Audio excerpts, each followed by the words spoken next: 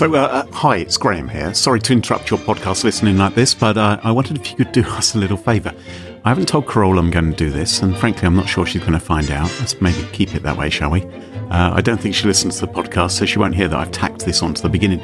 But the European Security Blogger Awards, they're about to happen, and Smashing Security has been nominated in a couple of categories. Huzzah, huzzah! You can vote in the awards for your favourite security blogs and security podcasts, hint, hint. But you've only got a few days before the voting closes, so do it today. Do it now. Hit pause. Oh, not before I've told you the URL. It's smashingsecurity.com/vote. That will redirect you through magic to the voting form. And, well, hey, made the best podcast co-hosted for the last 6 or so years by a Brit and a Canadian win.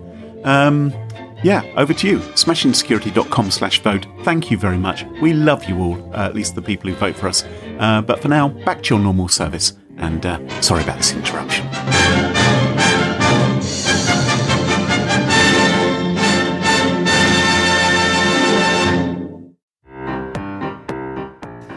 All right. Hi, everybody. Carole here from Smashing Security. Something a little different this week. We have had quite the year, so Graham and I have decided that any monies we receive via Patreon during the month of December 2020 will go directly to our local food bank. We're doing this because there are a lot of people that are hungry and it's getting cold out there and it's Christmas. If you're not a Patreon supporter, which is totally fine, I do urge you to look at your communities to see how you might be able to help bring a little bit more joy this season to those that are having a hard time. And lastly, just a huge thank you for all your support this year. It has meant the world to us. Now, let's get this show on the road.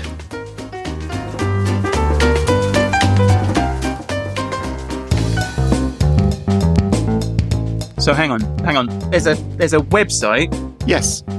Put together by some guy. Scientists. I've seen the people that make websites. I'm already scared. And then they send you DNA in the post. Yeah, they send you the genes. Okay, I give up. Smashing Security, episode 207. Cyber Biowarfare, Giant Ladybugs, and Strippers, with Carole Theriault and Graham Cluley. Hello, and welcome to Smashing Security, episode 207. My name's Graham Cluley. I'm Carole Theriault. And we're joined this week by Mark Stockley again. Hello, Mark. Again. Hi. Yeah, Jesus. Well, And here's Mark again. now, Mark, after your last appearance on the show, you had a bit of feedback on the old Twitters, didn't you? I did. Yes. Somebody wanted to tell me that I was the poshest sounding guest you've ever had. What? What's one party told you that? Yeah. It must be 100% true. Well, it's good enough for a marketing survey. It's good enough for me. Well, thanks to Mrs. Stockley for leaving you that message. Very good of her. It was a real surprise, but you have some very, very illustrious guests like BBC journalists and, yes, serial chess world champions and things like that. And so I felt like that was something I could cling on to. At least I felt that way until you piped up and said, actually, he's not the poshest sounding guest we've ever had because we've had Dr. Jessica Barker on. She's very posh sounding, although apparently from Newcastle. There you go. Surprising. And that's something which we found out on our recent YouTube live stream, which we did. I know a lot of our listeners joined and watched that video monstrosity in action. And Carole, we've got some news, haven't we, on the live stream Why are you front? calling it a monstrosity? Because you watched it afterwards. Is that why? Carole, what's happening on the live stream front? Well, we are going to have a second inaugural live stream party. We're going to do it Thursday, 17th of December, and it's going to be our little pre-Christmas party on YouTube. So, Graham and Carole, talent and friends, maybe, Mark, you would like to join us as a friend, but you might have to perform. We're talking to people who are thinking about doing songs or street dances. So, I'm just saying, high caliber. I can sound reasonably posh. Does that count? Or maybe you could just bring a chicken along. That'll work. Okay, yeah. So if anyone wants to pre-register for this or find out more, all you have to do is go to smashingsecurity.com/live. And as Carole said, it will be on December the 17th, Thursday, December 17th at 8 p.m. UK time. And what other times around the world, Carole? Can you not do the math? 3 p.m. Eastern Standard, noon Pacific. People can work it out. Same time as last time. Okay. Well, I think we know what talent you're going to be showing off. Okay, that's fabulous. So what else is coming up on the show this week, Carole?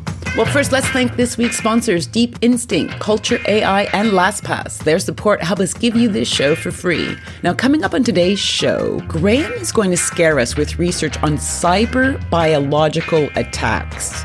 Mark laments a broken smart vacuum, and I find out why the U.S. Supreme Court is talking about the Computer Fraud and Abuse Act. And we also have a featured interview with Deep Instinct's Steven Salinas.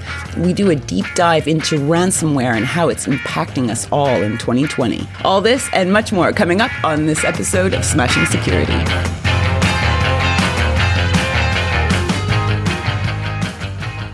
Now, chums, have you ever been accused of releasing some kind of biological weapon into the atmosphere? I'm so bored of these ridiculous questions. Yes. Interesting. Okay. Well, I've been thinking about this, and certainly there is a lot of concern out there that bioterrorists may begin to get up to all kinds of shenanigans. Oh, I thought it was a fart joke. No, not that kind of emission into the atmosphere. What have I just admitted to? Well, it's been lovely being on the podcast. I think the police are here.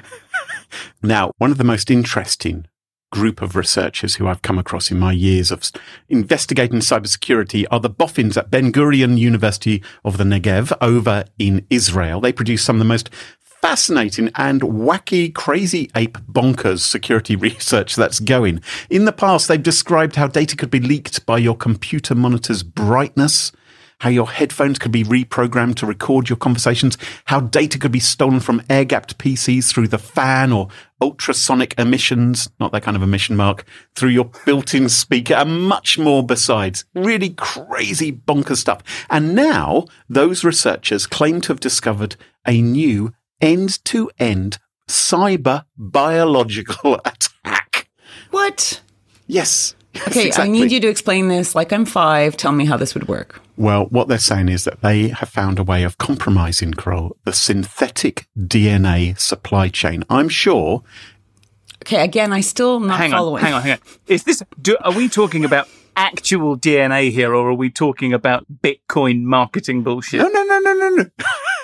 No. No. This is actual DNA. This is real DNA. Yeah, he got this from the Daily Mail, so it's definitely... Not just the Daily Mail, Carole. I'm sure you read about it this week in Nature Biotechnology magazine. Came out no, not in my reading list. Not you didn't pick that up? I'm still on last week's. I haven't got to this week's yet. Now, you might have imagined in the past that a bad guy would have to get their hands on a dangerous substance such as a toxin or some kind of poison or biological virus to produce and deliver it to an unsuspecting world. No, I'm not imagining that. I still don't even understand what synthetic DNA is. We're going to come to that. Well, I'm just saying, I'm just correcting you. I'm not imagining. It's Bitcoin. Yeah. I'm telling you, it's Bitcoin. This is going to be a Bitcoin story. Well, Mark, when you've previously emitted dangerous toxins into the atmosphere... He passed out. You probably had to work hard to produce them yourself, didn't you? No, just quite easily, to be honest. Just eating some sprouts. Well, here's the thing, right? In the old days, Carole, making jeans, so jeans are made up of DNA, right? We're not talking Levi's here. Okay. No. Making jeans from scratch, it used to be laborious, time-consuming. You couldn't do that many before lunchtime. But it isn't anymore. Today, you can literally log into a website, upload the DNA sequence you want, which is like, GAT, AAAT, CT, GG, TT. You know DNA sequences are those characters. I do know, yeah. It's very odd, isn't it? GATC. I'm not sure how that works. Mark, you probably understand that. But anyway, you upload the DNA sequence that you want. Do you think that we're all like secret medical scientists? Mark reads a lot. Yeah. But... I assumed it was to do with the shape because there are interlocking pieces. And it's ATCG, isn't it? I assumed it was to do with the shape of the interlocking pieces. I don't know. You upload the DNA sequence you want and you order however many genes you want online, right? So it's just like making any other online order. And a couple. So hang on. There's a website. Yes. Put together by some guy. Scientists. I've seen the people that make websites. I'm already scared. you type in ATGCTG, Or cut and paste. and then they send you DNA in the post. Yeah, they send you the genes according to the sequence that you've requested. Okay, I give up. It arrives a couple of weeks later in We've the gone post. too far. We've gone too far. Stop. But how does it arrive? Okay, what In the post. arrives? No, okay, I understand that. What? Like you open up the box and what is inside? Well, I imagine it's some receptacle Genes. containing genetic material or something. What, in a syringe? Well, I don't know. I haven't Is it just ordered like an any. organ? Just like an organ that no one's ever seen before? Like 3D like a printed placenta organ. or something? Just is it refrigerated? I don't know why you're making this sound so complicated. Because the powers that be are worried about how simple this is, and they are worried about how to stop this technology being abused. So they're worried about terrorists, for instance, going to these websites, uploading the DNA sequences of bioweapons or dangerous viruses, or changing a harmless bacteria into one that could be a deadly toxin. So what they've done, the US Department of Health and Human Science have put together guidelines for scientists and for these websites for how to screen requests for synthetic DNA to stop naughtiness happening. Hang on. Yeah. Hang on. So these guidelines, like step one on the guidelines is obviously don't make a website where somebody can type in some words Some letters. and they get biotoxins. Well, Right? Is that, I mean, surely. Yeah, you'd like to think that as you were typing in your sequence, they might go, stop right there, mister. Well, that's not a good exactly one. it. So let me tell you what they do, right? And in some ways, this is what would you rather they did, Mark? Would you rather they wrote it in crayon and put it in the post to people? That would, imagine the transcribing of that. That could go terribly wrong as well, wouldn't it? What's so wrong with using the web? Hang on, I don't even understand why we're debating a service whereby some random person just randomly writes something out and then they get the thing, like the organ comes in the post. Can I explain what the first screening test is? The first screening test is who the hell do you think you are ordering synthetic DNA, right? Oh, well, that's a relief because those work really well. So they ask you for your name, contact information, billing and shipping address. Yeah. And they also ask some other questions. If you answer these kind of questions incorrectly, it rings a few alarm bells like, would you rather pay in cash or cryptocurrency? Do you want the DNA shipped to you in an unusual way? Or, What does that mean? do you have any special requests like don't tell the feds what I'm doing? Or, Would you like it shipped to you in some sort of projectile? Or could you send it to me in an artillery shell, please? Would you like it shipped to the White House directly? Something like that would ring an alarm bell, thinking, I wonder what's going on here. So they first of all say, who the hell are you to be asking? Are you a this up? terrorist? No. It's like when you fly to the United States, you have to fill in the form and tick the box if you're a member of the Nazi party or something like that. So similarly, they have that kind of test so that you have to get through that hurdle first. And of course, a web form always 100% will weed out any ne'er-do-wells at that point. I mean, as long as it's got a captcha, right? Yeah. Yes, Carol. I'm guessing this site was online, alive and kicking before these regulations came into place? Oh, no, these regulations have been in place for about 10 years. Oh, right. So this is how the environment tries to control who gets their hands on synthetic DNA. This is how it's done right now. Although, sadly, not all websites which are producing synthetic DNA are following these guidelines at the moment. But these are the official ones which they are encouraging, these websites. Because, of course, anyone can set up a website if they want to. And you may be some bizarre foreign state which is doing this as well. But let's not even get that. I hate this.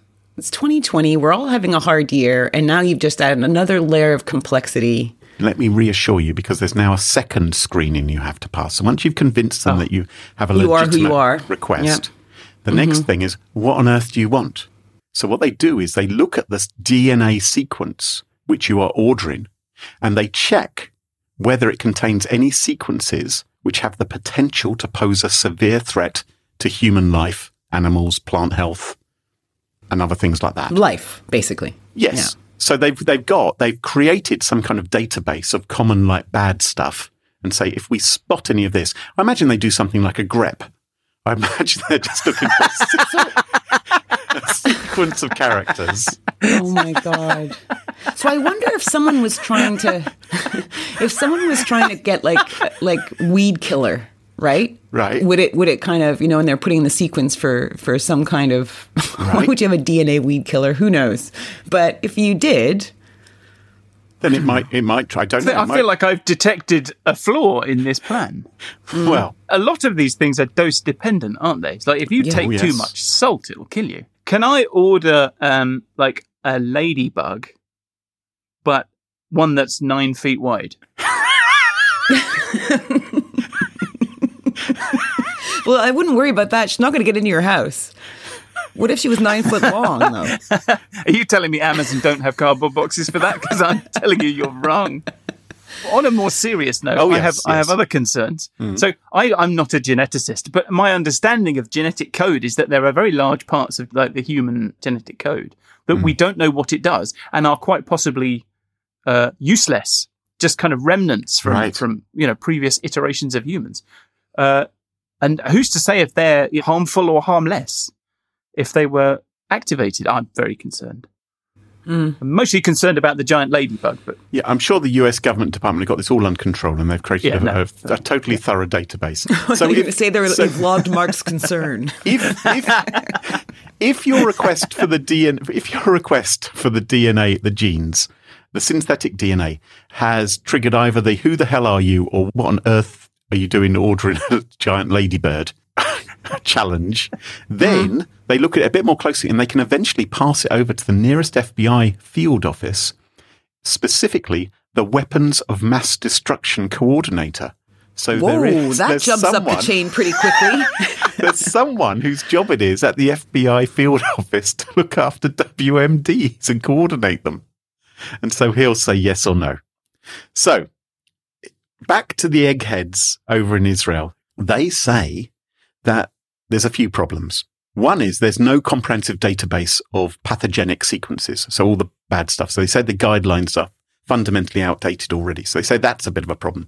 But more than that, they created a proof of concept cyber attack, which could obfuscate a nasty toxic DNA sequence in such a way that it wasn't picked up by the screening. So what? So they basically encrypt it and then slip it through? Well, encrypted is perhaps that's true. The wrong term, but it was something which would effectively emulate the same sequence of characters, although it didn't look the same. So it would muddle it up, but you'd get the same result. So like steganography. Yeah, maybe in a way.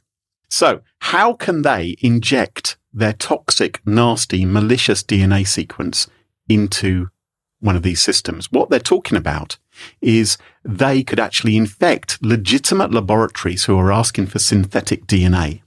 And with a browser plugin, so if they manage to install a browser plugin, when the scientists cut and paste their DNA sequence, they could actually intercept that and inject some of their own nasty DNA in there as well. And in their tests, 50 obfuscated DNA samples, 16 of them were not detected. So around about a third of all of their attempts were successful to sneak past effectively malicious toxic DNA, which could then end up in the hands of people. Yeah, but they weren't actually using toxic DNA sequences, presumably, right? So they basically obfuscated DNA samples and said, does this get passed or not? No, I think they looked at the databases, which they felt were out of date, and they found the toxic pathogens, and they obfuscated those, and they put them into the requests, and they went through and they passed the tests. Oh, great. So we now have a research team with 16 toxic DNA sequences. Yeah. Great. They're Israeli students. We can trust them. So if anybody's looking for some biological weapons, you'll find them at Ben-Gurion University. Yeah, so it's kind of interesting, I thought. Oh, yeah. This kind of thing. I mean, as with much of the stuff done by this particular university when it comes to cybersecurity threats, it's not necessarily something you should lose too much sleep over.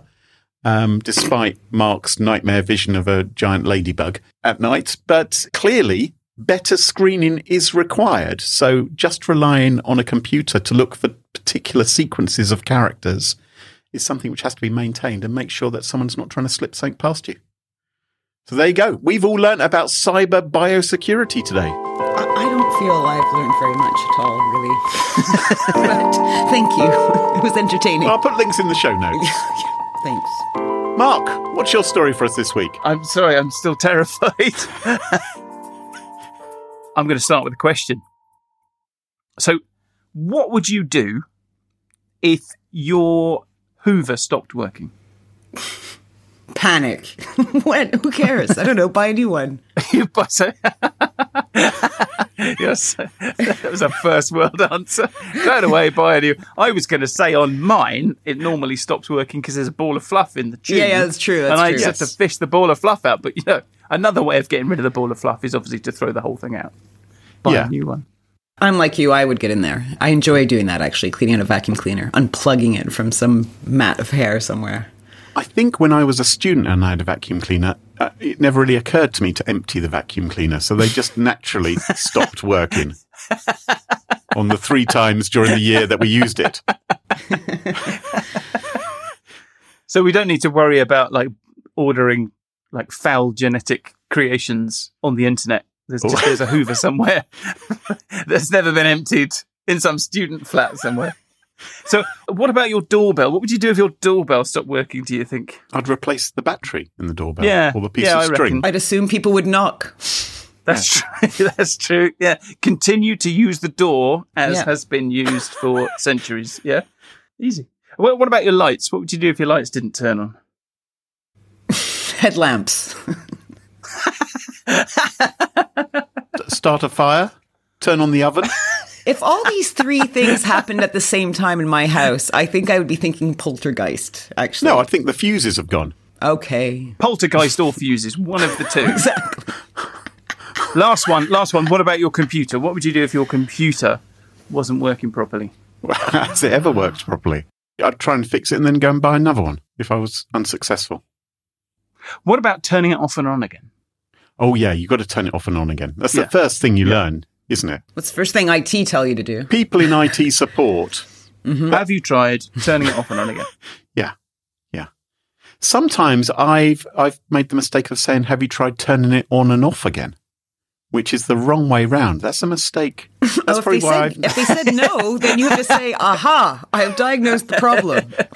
We need to turn this thing on, baby. Funny. If they see a brief flicker and then it goes dead, then it was off in the first place.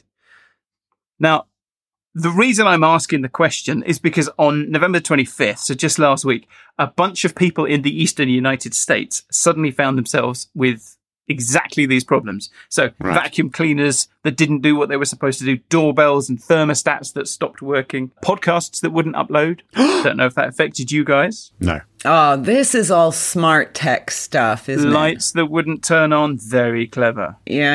And okay. basically a bunch of mysterious technical issues, apparently unrelated.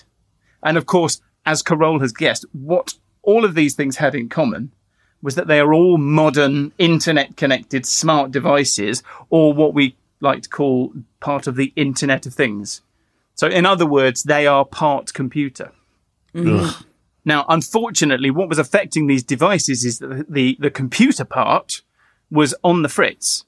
And so like all computers, when they break, as we just discussed, what you need to do when it breaks is you just need to turn it off and on again. Right, yeah. But there was a problem. Okay. Because these things were all part of the Internet of Things. Okay? So they're internet-connected devices. And what that means is the computer part, or at least a very important part of the computer part, isn't in the device. In fact, it's not even in the same house. It's actually out there somewhere in the cloud. And so the question is, how do you turn the cloud off and on again? Well, yes, you don't have the plug for that, do you? Someone else does. So yeah, but if your router goes down, it would impact all these things.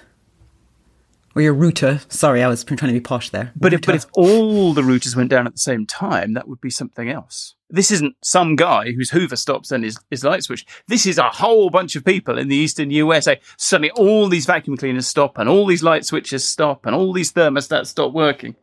So something's gone wrong with the cloud.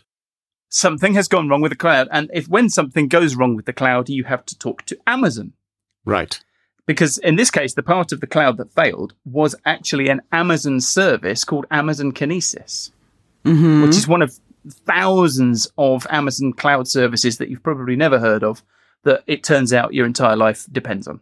It's amazing, isn't it? I think the average person in the street, I'm sure our listeners aren't like this, but the average person in the street thinks of Amazon as a company which delivers you cardboard boxes with small things inside them. But in fact, massive boxes, small things. Yes, exactly. That's it, yeah.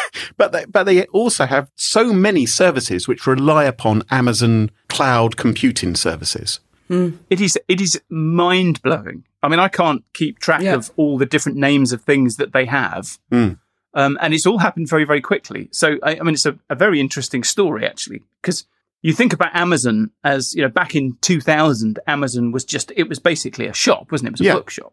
But it was a very, very big bookshop, and it was on the internet. And what they wanted to do was they wanted to start letting other people use their shop, like sort of create websites for other people who could use their shopping technology. And they realized that all their stuff was a total mess. And so as they kind of cleaned it up and worked out how to get all the bits of their own company working smoothly together, they realized in about 2003 that they had this fantastic cloud infrastructure. Yeah. And they could start selling that infrastructure to other people. And I first heard about this in about 2007. And it was mind-blowing even back then. But it was just the whole idea of these sort of servers that weren't servers. They were just like computing blobs. And all these people who try to, think, actually, maybe I won't shop at Amazon to try and, rebalance the landscape out there. They actually looked at their houses and how much of their services rely on Amazon. Or the websites they're going to, which are probably still being hosted by Amazon. Exactly. Yeah. So one of these many, many services is this thing called Amazon Kinesis. Yeah. Which, in its own words, it's there to collect and process and analyze real-time streaming data. So it's things like video and audio, but it's also telemetry from Internet of Things devices. So what that means is you have apps and devices and websites that use Kinesis, and Amazon uses it as well. So its own services make use of Kinesis. So there's a thing called Cognito, which is used for authentication. That relies on Kinesis. There's another thing called CloudWatch, which is used for monitoring. That relies on Kinesis. And what happened was Amazon decided, because Kinesis is so popular, it needed to increase the capacity of Kinesis in its US East 1 data center. Right. Okay. So the Amazon universe is divided into a kind of small number of these fantastically boringly named data centers. Yes. So they were increasing the capacity in US East 1. I can sense something bad is about to happen. They've produced this fantastically impenetrable and very, very serious document to explain what happened. But I am going to attempt to translate this into short words that, that simple people like me and Carole will understand. My attempt for an explanation for people like you. And so what you want to imagine is that this isn't one thing. This is actually thousands and thousands of servers. Right, yeah. That are all receiving these requests. And all of these thousands and thousands of servers are all aware of each other. Mm-hmm. So they all keep count of each other. So you imagine that each of these servers has got two hands, okay? And they're counting on their hands all the other servers. And what happened was Amazon added too many new servers. And so the existing servers, which have to keep count of all the other servers, they no longer had enough fingers on which to count all of the servers. So they added servers but didn't tell the other services, hey, expect new servers to connect. Modern computing, you don't have to tell them. They figure it out for themselves. So what happens is you have this pool of computers and they're all kind of watching each other going, I see more computers are being added. I need to keep track of that one. I need to keep track of that one. And it exceeded each computer's capacity to keep track of other computers. Uh-huh. So they ran out of fingers to count the number of computers on, and then they all stopped working. So how do you fix a problem like that? Maria. You turn it off and on again. You turn it off and on again. So was there some poor sod in an office somewhere who has the extension cable which controlling all of these computers, and he went flick? Is that what happened? It reminds me of my time on Air Canada, every single flight I've ever taken where they have to stop and restart the television or whatever entertainment system due to some glitch somewhere. So the question is, so yes, they had to turn it off and on again. Obviously, meanwhile, people are crying over the fact they can't vacuum. Why will my vacuum cleaner not automatically start? I think Roomba's depressed. The guy I felt most sorry for was the one who couldn't turn his lights on. I mean, limited sympathy, because obviously he did decide to buy lights that depended on the existence of a supercomputer. And I don't understand. No sympathy, actually. I don't understand why that's important. But it does raise the question, what are we doing? Now, back in the 60s, when they invented the internet, they had this idea of a communications network that was so resilient, it could withstand a nuclear attack. Like, the whole point of the internet is that it routes requests through the undamaged part of the network. And then our generation has taken this amazing blueprint and gone, what we're going to do is we're going to put this massive centralized system smack bang in the middle of it. And all of your devices are going to be dependent on this centralized system, which occasionally will fall over and someone will have to kick and then it will restart. And, Maybe. Yeah. What's clear from the write-up of it is that there was an awful lot of sweating. Mm-hmm. And, you know, I imagine there was a lot of whiteboarding. I'm glad he didn't say defecating. I mean, how do you model and test something like a data center? What will happen if we add 1,000 computers to our data center? Or what will happen if in an emergency we take 1,000 out? Because I'd like to think that there'd be simulated environments to do exactly that before you do it live, though.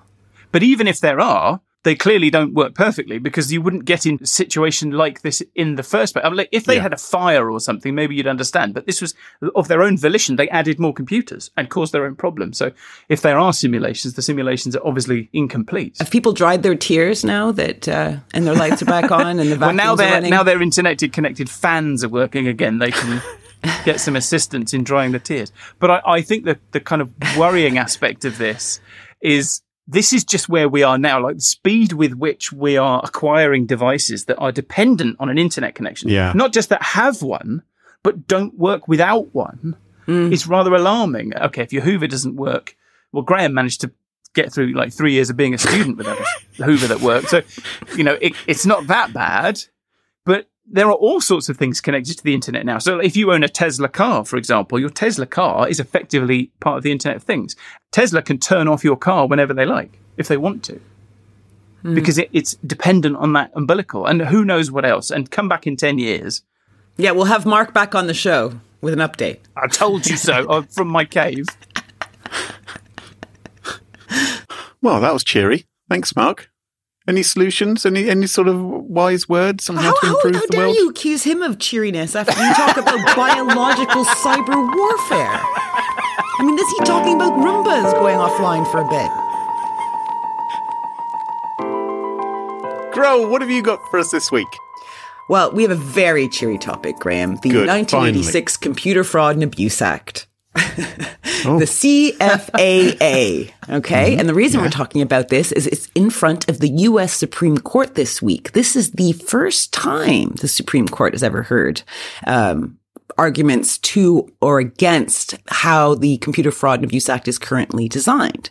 This is America's main anti-hacking statute, okay? All right. And the Supreme Court are looking at the scope of the CFAA law and how it is and can be interpreted. And so you have, the court's 9 justices have a range of views on the question. And I'm inviting you all to don your Supreme Court judge hats, or robes, rather. A wig. Is it, or do they have wigs over there? No wigs there. But they'll have certainly robes, I believe. And we'll see what you do here.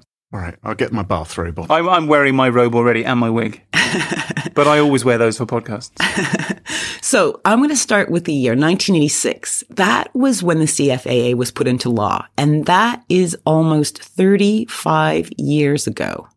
Now, is it just me, or do we feel like, as you've just talked about, Mark, we're going through this incredibly huge technical revolution, and one of the richest countries in the world is depending on a 35-year-old law? I find that shocking. So this law is designed to stop teenage hackers breaking into Whopper and playing tic-tac-toe, basically.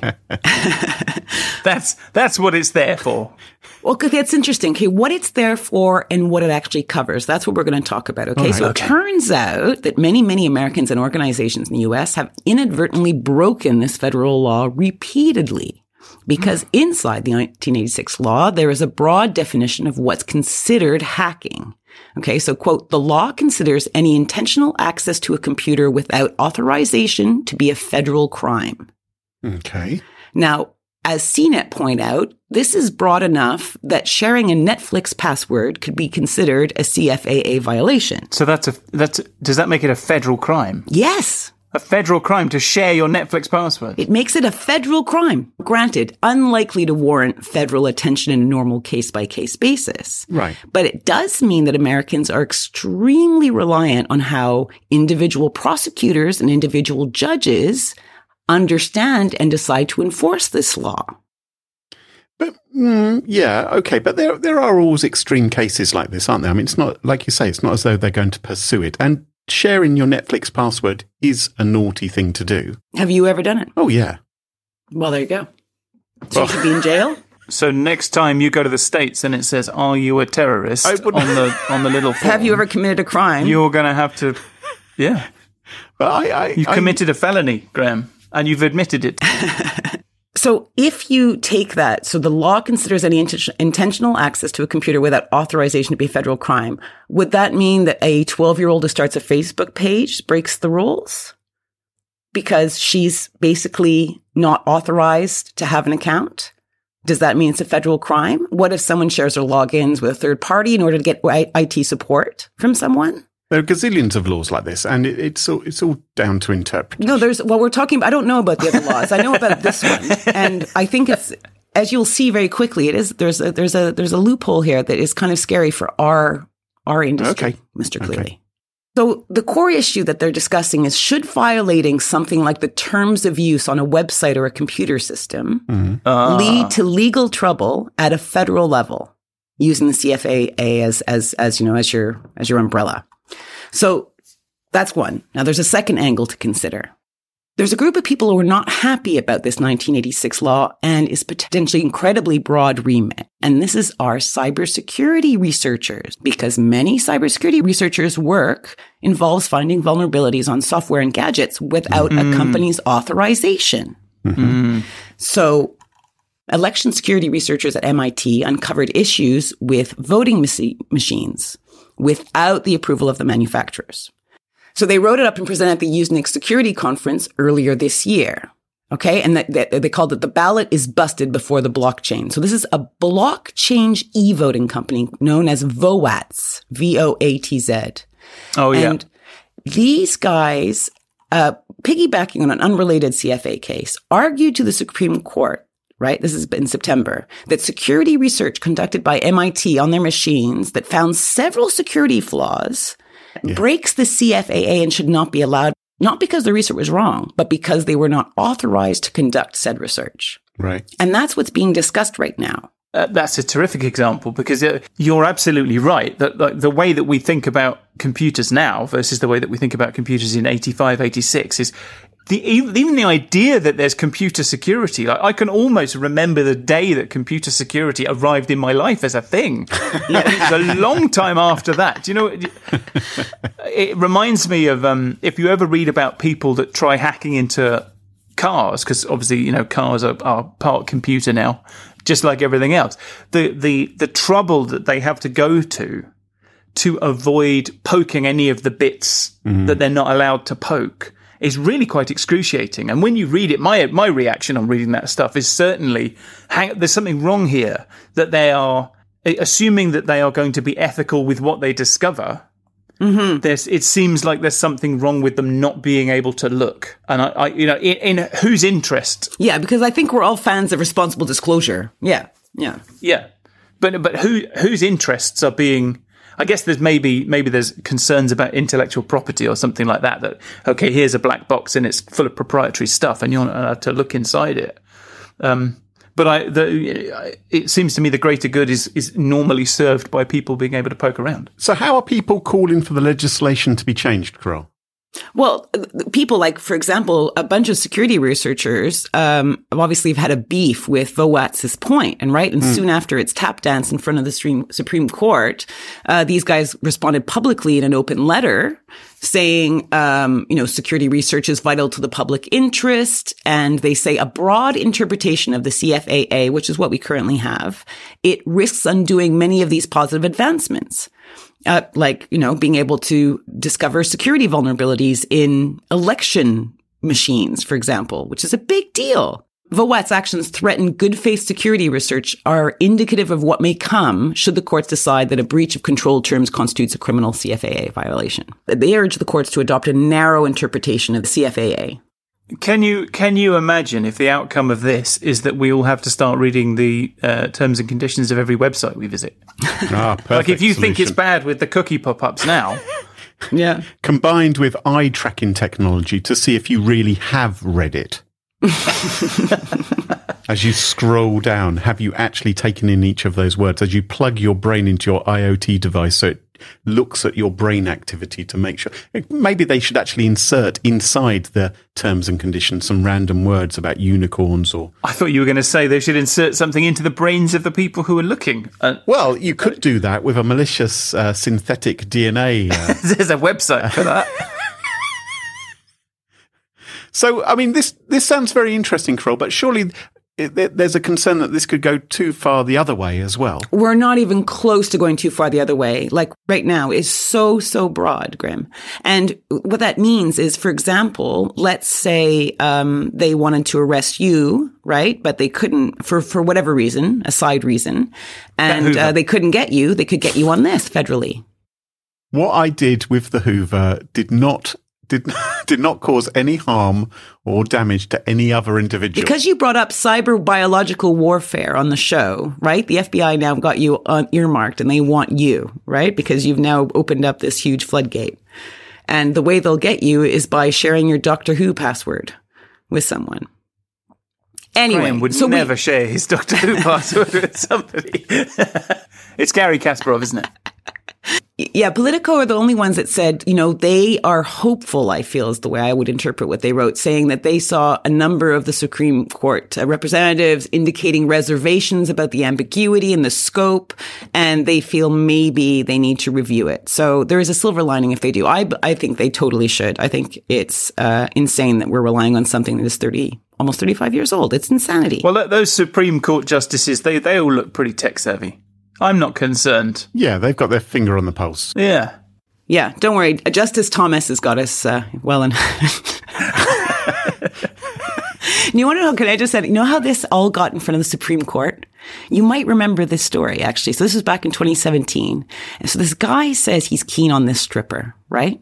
But he's nervous. He's nervous that she might be an undercover agent. So he goes to a Georgia police officer and he pays the police officer to look up her license plate in a confidential database. The way we see every single cop do in every single show that we've ever seen, right? Just check her out online. Anyway, the nasty twist, the unnamed guy, the one who was keen on the stripper and paid for the intel, was in fact the FBI agent. So... Sorry, no, I'm confused. There was a man who was interested in whether a stripper was actually an FBI agent, and he himself was an FBI agent. Yes, and it was all a way to get the Georgia police officer. So it was kind of a what's it called? A sting? A honey trap. Oh, so they were after the man who the FBI agent asked to do the looking up. Yeah, they were after the Georgia police officer who did the looking up of the license plate. And okay. Have they not got anything better to do with it? But the point is this is still being fought, right? Because he keeps, some people are saying it's not right that, he did have legitimate access to that database. So therefore, it's not that he's unauthorized access to this database, but he did misuse that database for other purposes. So everyone's discussing this. And this is the case that opened up all this floodgates and why it's in the Supreme Court. So it all came down to strippers. Well, he wasn't authorized to do that lookup, was he? He wasn't authorized to do that lookup because that hadn't come through the correct route. Yeah, but that's not explicitly explained in the CFAA. So legal quagmire ensues. So they're going to need some sort of subclause about stripper lookup. Exactly. You understand? Graham's got it. Stripper lookups. That's what we need. I've got it. I think I've got this all under control, Mark. So what you're saying is that this law has been around for 35 years and the Supreme Court, because it's not clear what the law actually is, the Supreme Court has never ruled on this law. And then a story about strippers came along and now it's like, yep, that's the one. We'll have that one. All comes down to strippers. That's all you got. That's your takeaway.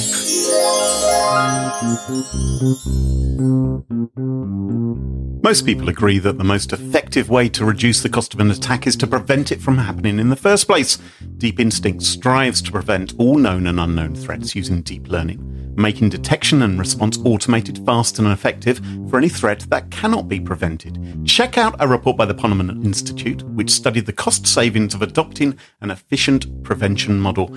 Go grab it at smashingsecurity.com/deepinstinct. And thanks to Deep Instinct for sponsoring the podcast. This episode of Smashing Security is sponsored by LastPass. Now, everyone knows about LastPass's password manager for end users, but it's also a great solution for businesses. In fact, tens of thousands of companies rely upon LastPass to protect themselves. LastPass Enterprise simplifies password management for companies of all sizes and helps you secure your workforce. So, whatever the size of your business, go and check it out. Go and visit lastpass.com/smashing to find out more. And thanks to LastPass for supporting the show. Security training sucks. It's boring. Users hate it. They aren't paying attention. Doesn't work. For security training to actually work, you'd have to find out what each person in the company is doing that's risky. Send them phishing emails, monitor logs, check for passwords and have I been pwned. And then you'd have to train them in a way that doesn't send them to sleep, try and track what they're doing to see if it worked. Who's got time for any of that? Culture AI do. What? Culture AI. They make this amazing software that plugs into your company, runs your phishing campaigns, integrates with Slack, tests if your users accept phony MFA requests, that's a biggie, and pulls in tons of other behavioral metrics from your existing apps. It basically figures out what everyone needs to know and then creates personalized training that is not boring. And it even checks that it's working, and it's all done auto-magically. And they've got a deal just for our listeners. Sign up at culture.ai/smashing and your first 50 employees are free for life. Cool. More information, culture.ai/smashing. Stop your whining, Graham. And welcome back. And you join us at our favourite part of the show, the part of the show that we like to call Pick of the Week. Pick of the week. Pick of the week. Pick of the Week is the part of the show where everyone chooses something like, could be a funny story, a book that they've read, a TV show, a movie, a record, a podcast, a website, or an app. Whatever they wish. It doesn't have to be security related necessarily. Better not be. Well, my pick of the week this week is something that I'm sure many people have already checked out. I'm a few weeks late to this. I did have a Smashing Security listener, a couple of them actually, contact me and saying, Graham, are you going to talk about this TV show on the podcast? It seems right up your alley, mate. And eventually I got round to watching it, and I've nearly finished it. I haven't quite. I've got a couple more episodes to go, but I can already tell. Hang on, you've spoken about Doctor Who loads of times. It's not Graham. Doctor Who. It is chess related. There is, of course, a Netflix hit TV series called The Queen's Gambit, all about a chess prodigy in the 1960s called Beth Harmon. And it's drama. She didn't really exist. And it's a really good show. It's quite enjoyable. And the amazing thing is, of course, that normally when chess is presented on screen, it's all a load of old nonsense, and it's not actually anything like chess. But the Queen's Gambit, I'm sitting there saying, yeah, that is the Caro-Kann defence. Yes, that is what, or what, the Queen's Gambit declined, or whatever. And they're referring to things in chess, and they're absolutely on the nail. And maybe the reason for this is that Garry Kasparov, who of course is famous for being the former world chess champion, and even more famous for being a past guest on Smashing Security, acted as a consultant on the show. So well done, Gary. I know he's listening. Well done, Gary, for doing that and coming up with a great TV series, The Queen's Gambit on Netflix. I enjoyed it. Have either of you watched it? Yeah, I told you about it repeatedly. In fact, the other day I told you, why don't you watch it tonight? And you went, okay, yeah, maybe I'll do that. Yes, I will. Yes, I will. Well, I've got round to it now. Yeah. And also chess related, but slightly security related. I saw on Twitter in the last couple of days, security researcher Sarah Jamie Lewis discovered that they were able to exploit the popular Stockfish chess engine by feeding it malformed chess positions, and can cause it to crash and do naughty things. when trying to find a best move, or even trick into believing there were no valid moves, even when it appeared that there were. So if anyone's interested in that, it's a bit nerdy. Even if you're not, I fully endorse your pick of the week. I thought it was a brilliant series, but I would like to fully endorse Sarah Jamie Lewis as well. And she does endless amounts of really, really interesting stuff, whatever she gets into. She does very interesting things with. So I'm not at all surprised to hear her name attached to this. Well, I am linking to her research in the show notes, so you can check it out some more. It is security related. I'm sorry about that, Carole. And on that point, I pass over to Mark Stockley for his pick of the week. So it's basically an antidote to all this guff about Hoovers that break when they can't talk to supercomputers and order your own anthrax online and all that stuff. So it's a beautiful book. I listened to it as an audiobook over the summer. And it's by an unassuming Japanese research scientist called Masanobu Fukuoka. And he basically turned away from science and back to quiet life on the farm after what he describes as a profound spiritual experience in 1937. So he trained as a microbiologist and an agricultural scientist. Mm-hmm. And he became very disillusioned with what he saw as kind of westernized ideas about agriculture and farming. And this is back in 1937, remember? It turns out he was right.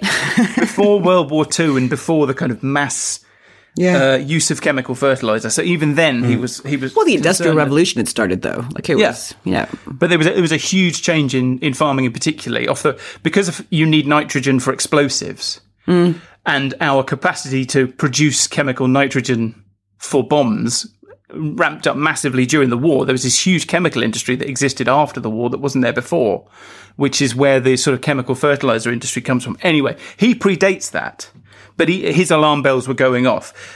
So long story short, he basically pioneered all sorts of techniques for growing food that were way ahead of their time. So he called it his do nothing technique. But we would call it things like no-till, organic, sustainable agriculture, things like that. But it's a fascinating read because it's not just it's not just an instruction manual. It's kind of part manual, part memoir. So it's his life story as well. But also there's this kind of dose of Eastern mysticism in there as well. It's like one person described it as Zen and the art of farming. And so there's a very kind of Japanese quality to it where you can see that he's trying to be a bit kind of mysterious and a little bit mystical with it as well as being very practical. So this great little book. Yeah. I might get this for my in-laws for Christmas. This could be perfect for them. So that's my pick of the week. It's called One Straw Revolution. One Straw Revolution. Cool. Carole, what's your pick of the week? Okay, my pick of the week is a podcast. Now, it's hosted by the Telegraph journalist Cara McGugan, and I'm not a Telegraph reader, but I happened upon this podcast and I decided to give it a whirl. It's called A Bed of Lies. Or Bed of Lies. Now, it's kind of true crime, kind of investigation-y, and so in the intro, Cara says of the show that it looks at one of the biggest scandals in recent British history. So I'm holding back on agreeing with that or not because I haven't finished it yet. What's it about? What is the scandal? That's the thing. I can't really give you the big reveal, okay? It starts off with the backstories. I can't. So you got to just trust me because that's part of the way she kind of does it is she holds off on telling us what the biggest scandal is. Until episode 3 or 4. But can you give us a sort of genre? Can you sort of say whether it involves corruption? Yeah. Can you just hold on? I'm getting there, baby. It starts off with the backstories of 4 women, Rosa, Lisa, Allison, Lindsay, all pseudonyms. They were all part of a lively activist community a few decades back. And they found partners who shared their passions for activism and seemed thing perfect until it totally wasn't. So big 180 happens. Yeah. I think I know what this is going to be about. Okay, well, don't say, because it's kind of part of the way it's built. I think it's kind of silly. I think they should have given it away at the beginning and then just gone with the story personally. But, right. The first episode is hesitant, but I don't know. It's almost like the host and the producer are finding their feet or something. But it gets a bit pacier and the story is pretty juicy. And it's, I don't know, the stories from the women are actually pretty honestly told. It's quite good. So if it sounds like your thing, check it out wherever you get your podcasts. It's called Bed of Lies, hosted by Cara McGugan. So I don't know what you're talking about, Carole, but if it's what I think it is a fascinating news story which has spanned a few decades. Mm-hmm. And oh, that's good. Yeah. Well, I don't want to give anything away. I know. I hear you.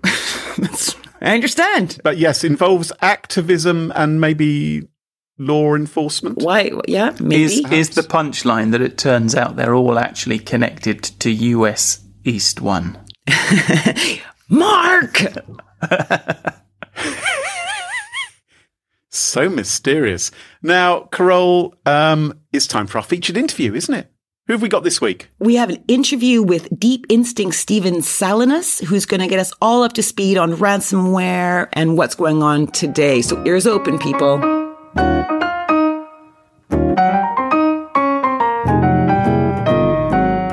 So, hi, Stephen Salinas, Product Marketing Manager at Deep Instinct. Thanks for having me. I'm glad to be here. It's really lovely to speak with you because we're going to talk all about ransomware. But first, I wanted to ask you about the lady on your homepage. So for our listeners, there's this woman who looks very lovely. And then you look at her and her eyes are like neon phthalo blue. And then you zoom into her eye and it's all like sci-fi. So I just wanted to know what the thought process was behind that.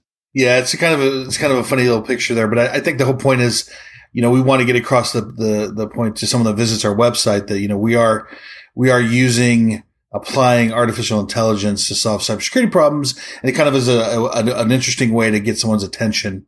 So the idea of, kind of the way a human brain works, the way that our brain makes decisions, we're using technology that works in the same way to solve cybersecurity problems. So totally, it works. It works. I mean, I just brought it up as the first question, and I'm sure loads of listeners are now going to your homepage to see what I'm talking about. So tell me a bit about Deep Instinct and what you guys do. Sure. So the company name is Deep Instinct, and we are a deep learning cybersecurity solution provider. So that's kind of a long way to say is that we're applying artificial intelligence, which we interact with every day, all day. We're applying a form of it, the most advanced form, which is known as deep learning, to identify threats as early as possible, which is known as pre-execution, using a deep learning neural network so that we can identify these threats and prevent them from ever having the chance to run in an environment. So it's really our company, what we call it, we are a prevention first company. So our whole idea and philosophy around security is that the best way to protect yourself is to stop a threat from having the chance to run in your environment. We offer a lot of different solutions that extend that, but that's where we start about preventing. So can you tell us a bit about deep learning? Just how does it work? And just for some of our listeners so they can understand exactly. Sure. So the best way to kind of think about deep learning is if you think about, ourselves, brains are very complex. There are tons of things going on in there. We don't have any idea. So if you think about when you were a child or anything, when you learned how to, let's say, ride a bike, right? As a kid, the first time you rode a bike, you probably fell off a lot. I did. I broke my arm, actually. Ouch. I definitely had my share of scraped knees and whatnot. Then you got the hang of it, right? And as a kid, I rode my bike all over the place. The phrase that we're all used to is it's like riding a bike. That's not a mistake. So even though you probably haven't been on a bike in years, if you saw a bike and you got on it, your brain would remember how to ride that bike. It just would. Yeah. So our brains are very complex and they're very advanced. So very smart people, a lot smarter than me, they kind of looked at the way that the brain works and they said, all right, we can take this same approach to solving lots of different problems. So a very brief history about artificial intelligence. It's been around since the 50s. If you're familiar with Alan Turing, the whole idea, the Turing test was if you can distinguish between a machine asking questions compared to a person. So that was like a form of artificial intelligence, very, very initial forms. And then in the 80s or so, this concept of machine learning came out where you could train a machine based on a set of data to come up with some sort of decision or to take some sort of action. Mm-hmm. And machine learning has been around for a while. The latest version of artificial intelligence is known as deep learning. So this is what we do. So what we do is we take vast amounts of data. Machine learning, deep learning, artificial intelligence, all about data. So we take a lot of data around threats. And then we take a lot of information about good files, files we use all the time, applications we use all the time, not just a few, millions. And we have data scientists, the founders of the company, they created algorithms, a very proprietary set of algorithms that can take this data, we feed it into the model, which is called a neural network. And the only thing that we tell the model about this data is this set of files and data is known as malicious, and this set over here is good. So we feed it in and we look at the results. And after training, and we train in the cloud, it takes a lot of horsepower to train it, develops an innate ability, like getting back to my bicycle analogy, to identify a threat. It's really astounding in that once developed this ability, it doesn't need to know anything else about the files at all. So that when we point it at a file that it has never seen before, it's going to be able to come up to a decision, whether it's malicious or what we call benign or good, in milliseconds, and it's extremely accurate. Okay. So this must play into ransomware, because we're actually here to talk about ransomware today, right? So talk to me about ransomware and what is deep learning telling you about ransomware? Yeah. So ransomware is one of the most insidious threats that can hit an organization. And the attackers, they're pretty ruthless, because the way that they deploy these threats, they could be either targeted or they kind of can use some automation to target vast amounts of IP addresses and whatnot. But the fact of the matter is, if an organization gets hit by ransomware, they could be crippled, right? The whole way, if you're not familiar with, for anyone listening, essentially what ransomware does is it gets into an organization. If someone initiates it and starts the ransomware, it will go through and encrypt all the data on your computer. So think about all that data that's on your machine, stuff you rely on, you use all the time. It encrypts it and it holds it hostage. And what the attackers do then is they display on the machines a ransom note. It's called ransomware for a reason. It's just like when a person gets held hostage, they get a ransom note and said, here, we have your data. You need to pay us X amount. It's usually some sort of cryptocurrency. Bitcoin is their favorite. Or we're either going to destroy your data, or some of the newer forms of ransomware, they say, we're not going to destroy it, but we're going to leak it. Which is obviously very concerning to an organization. It's all sensitive data. Oh, well, hey, if they were going to leak my diary, I'd be concerned. Right. So if an organization finds themselves in this situation, mm-hmm. It's full on panic at this point, because, there are definitely things that we can talk about mitigation strategies. There are several you can use. I was wondering first, are companies targeted more than individuals, or is it more or less the same, or? Well, the attackers, they target companies a lot because they have deeper pockets, mm-hmm. right? So there are definitely lots of stories that you hear where, this was a few months ago. I believe it was I'm not going to say the name of the university because I don't want to get it wrong, but they were doing some COVID research and they got hit by ransomware, and they had no choice but to pay the ransom. And it was, in the millions of dollars, because this was extremely valuable data that they needed for their research. A university is going to have a lot more money to pay than, just Joe Public. Yeah. Here's $50. Right. Does that work? Yeah. They're looking to get the big paydays. Mm-hmm. One of the other things that's happened is people's work environments have changed. Oh, right. Yeah. So people are working from home. So that makes now it's kind of an individual and a company problem, I guess. Exactly. So it's really bad. I remember hearing a story. This was years ago, but it's relevant. I won't, again, save all the names to protect the innocent. But at any rate, there was an executive from some large financial institution that would regularly use his work home computer to access his work email and things like that. Well, he also had a son that would use that machine to go play online games. And somehow the attacker realized, they were looking and they realized, oh, this kid is using this machine, and they did some sort of social engineering and got access and figured out, oh, this is an entryway into this bank.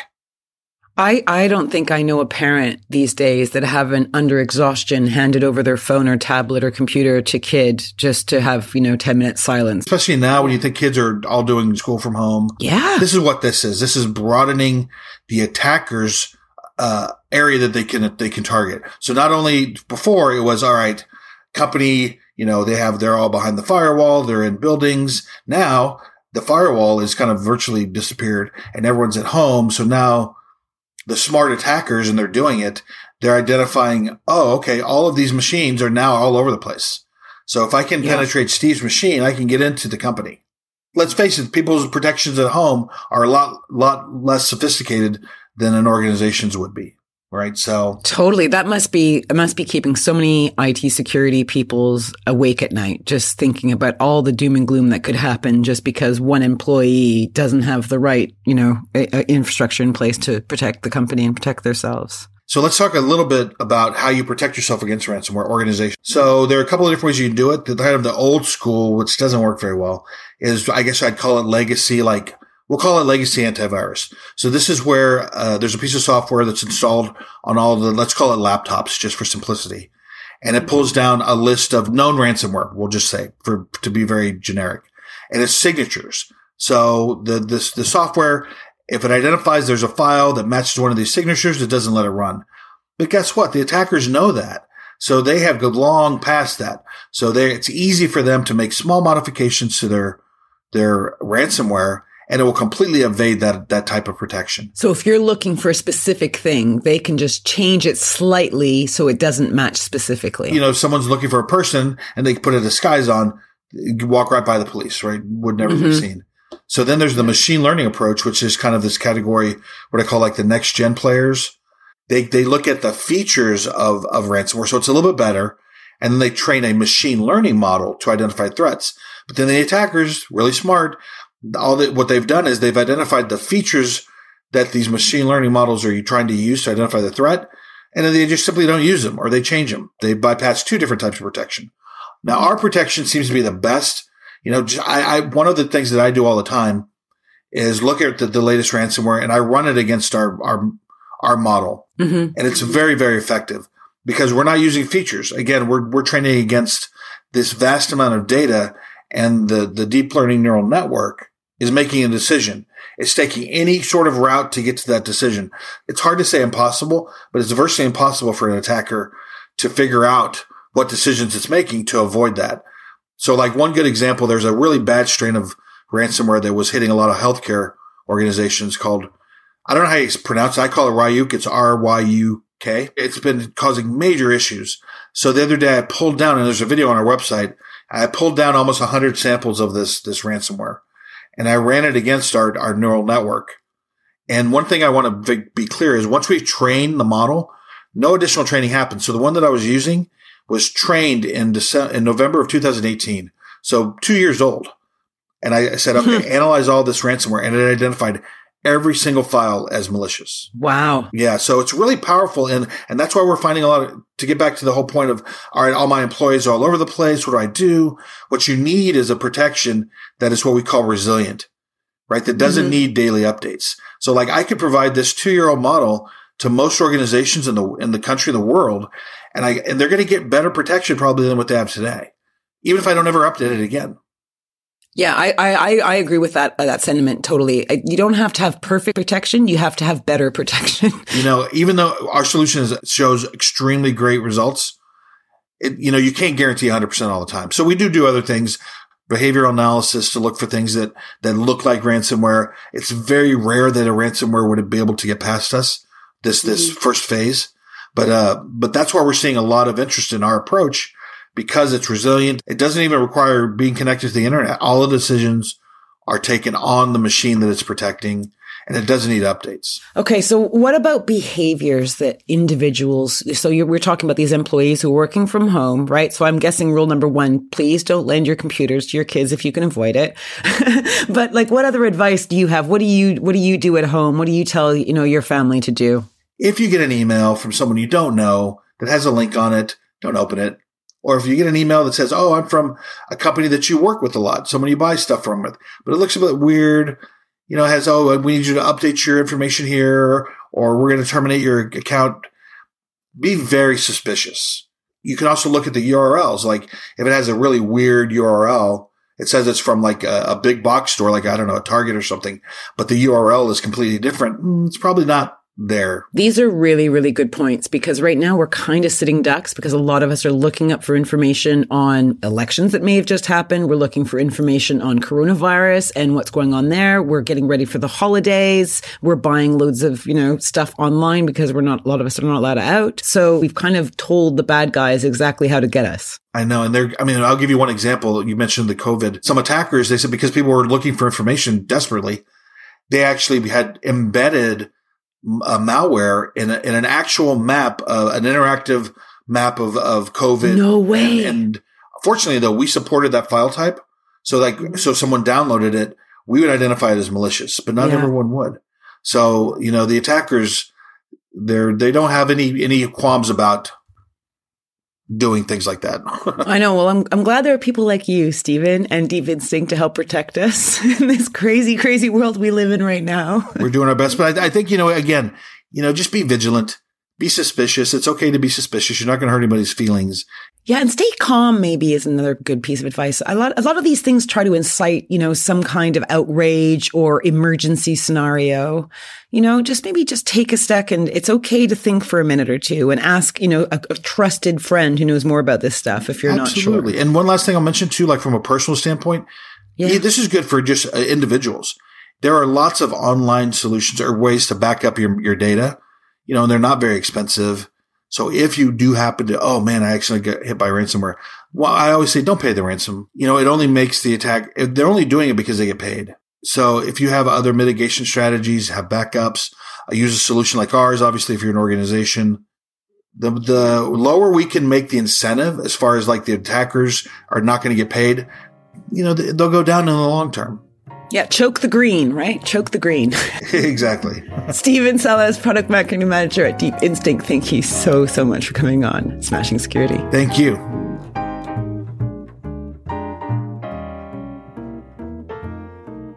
Well, that was terrific. And that just about wraps it up for this week. Mark, I'm sure lots of our listeners would love to follow you online. What's the best way for folks to do that? You can find me on Twitter at Mark Stockley. Terrific. And you can follow us on Twitter at SmashInSecurity, no G. Twitter won't allow us to have a G. And you can also join the subreddit for Smashing Security. And don't forget, if you want to be sure never to miss another episode, subscribe in your favourite podcast apps such as Apple Podcasts, Spotify or Pocket Casts. A few announcements. First, you each have a VIP invitation to our YouTube Live Smashing Security Christmas special on Thursday, 17 of December, 8 p.m. UK time. If our last session was anything to go by, where hundreds of you joined us, asked questions, made friends with other Smashing Security listeners, it was just awesome. And if our plan for this one on December 17th comes together, it's going to be a YouTube sesh to remember. We really hope to see you there, guys, because we need to see this shit show of a year out in style.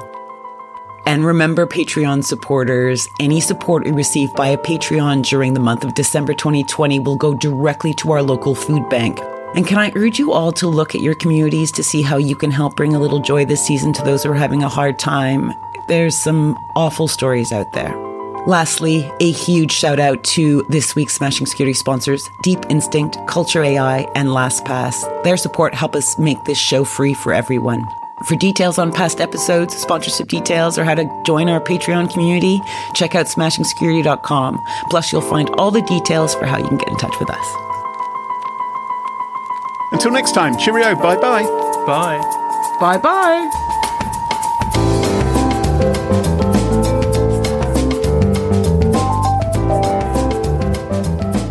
Do you think anyone's going to show up on December 17th, Grant?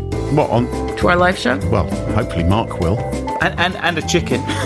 Are you thinking of giving it a pass, Grant? No, I'm going to be there. If my internet connection holds up. Be interesting to see. Sorry, I couldn't quite make that. I think it was a glitch.